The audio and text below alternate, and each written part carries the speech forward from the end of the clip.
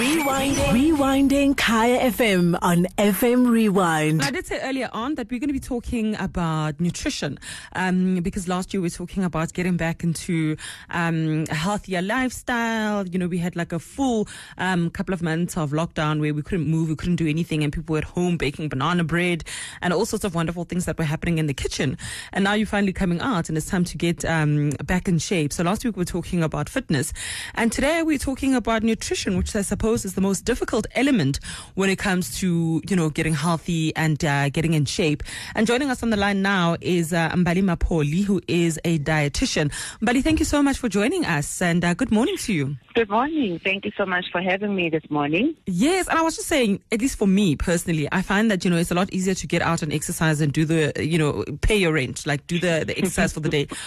But controlling your eating has got to be the most difficult, especially because sometimes you feel like, you know, you've just run that 10 kilometers. Therefore, I deserve some. I've earned that chocolate. I've earned it.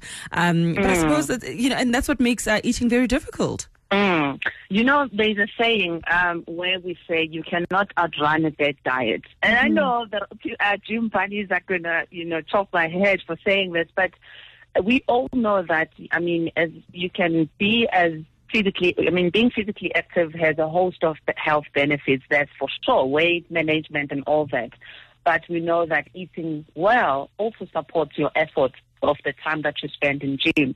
So the misconception is that now that I've ran a 10-kilometer run in the morning, then for the day, anything goes. You know, that's a misconception. And understanding that, yes, when you are exercising, you are burning calories, and essentially weight management is about calorie deficit. So calories in and calories out and all of that.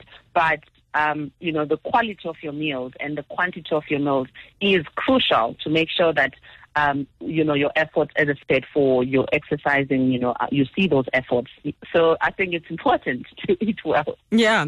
So what should be on your plate? I mean, because, I mean, it's one thing to say eat well, and then we all start starving ourselves because now we're trying to eat well. But what should actually, eating well doesn't necessarily mean starving, right? No. And when we think of, you know, food most of the time, because maybe of how now what we call the diet culture society, or or the comments around food, then we think the easier way out, because I'm struggling with this eating well concept as I don't understand it, is that let me just starve myself. And that's not ideal. So, I mean, what is healthy eating and what does the plate look like when we're speaking about somebody's eating well?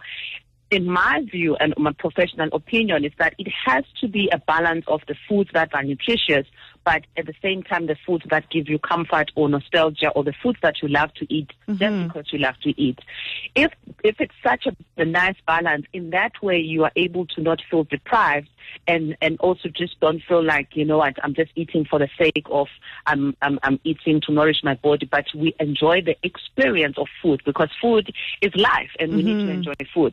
So a typical plate would look like, you know, we often say we need to eat colorful plates. So half of your plate always has to be vegetables. I'm talking about main meals now, your lunch and your supper. We have to get into that way of eating where we normalize eating vegetables. And we grew up in, you know, most of us, I don't know, in communities whereby first, you know, and then when the share, and vegetables would just be the last spoon. By the way, you know, like, just have some beetroot, just a little bit. But that is not good, because then we end up eating higher quantities of food. So when we start with vegetables, it helps a lot.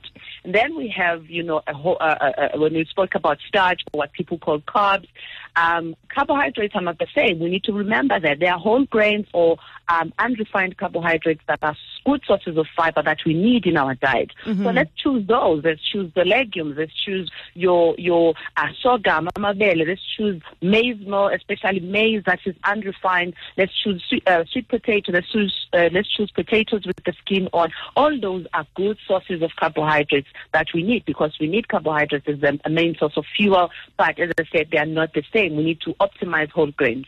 And then the other part of the plate is now your protein, and could be your plant proteins. Right at this moment, a lot of people are doing vegan so they are not doing animal protein.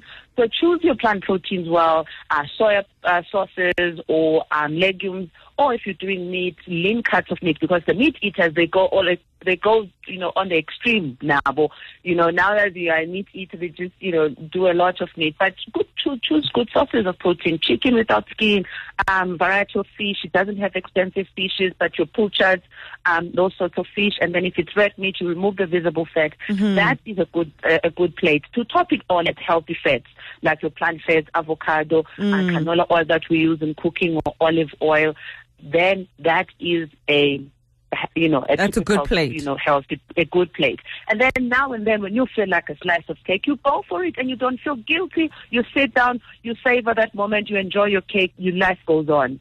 But it's not an everyday meal, right? The same way that you don't have like ice cream each and every single day of your life.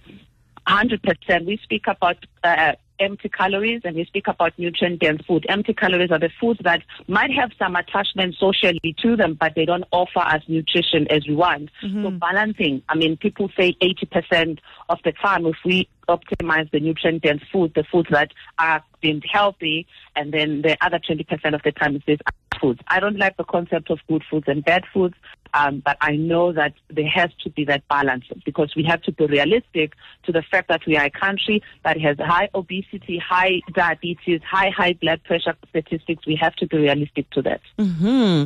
Well, thank you very much for joining us, Mbali. And I like the fact that you talk about understanding that there really aren't any bad foods. It's just a matter of the quantity and the quality and how many times you eat some of that treat. So if somebody's trying to get hold of you as well, is there a website where people can look through and just check what you are doing in terms of diet and food? Yeah, so they can catch me on social media. I am at Eben Dietitian on Instagram and Twitter. Dietitian with T-I-T-I, not the T-I-C-I. And then on Facebook, it's Mbali Mapholi Inc. Registered Dietitian. That's where they'll be prompted to a website as well. Well, thank you so much for joining us, Mbali. I know we don't have a lot of time, but thank you so much for joining us and just giving us the basics around food and eating.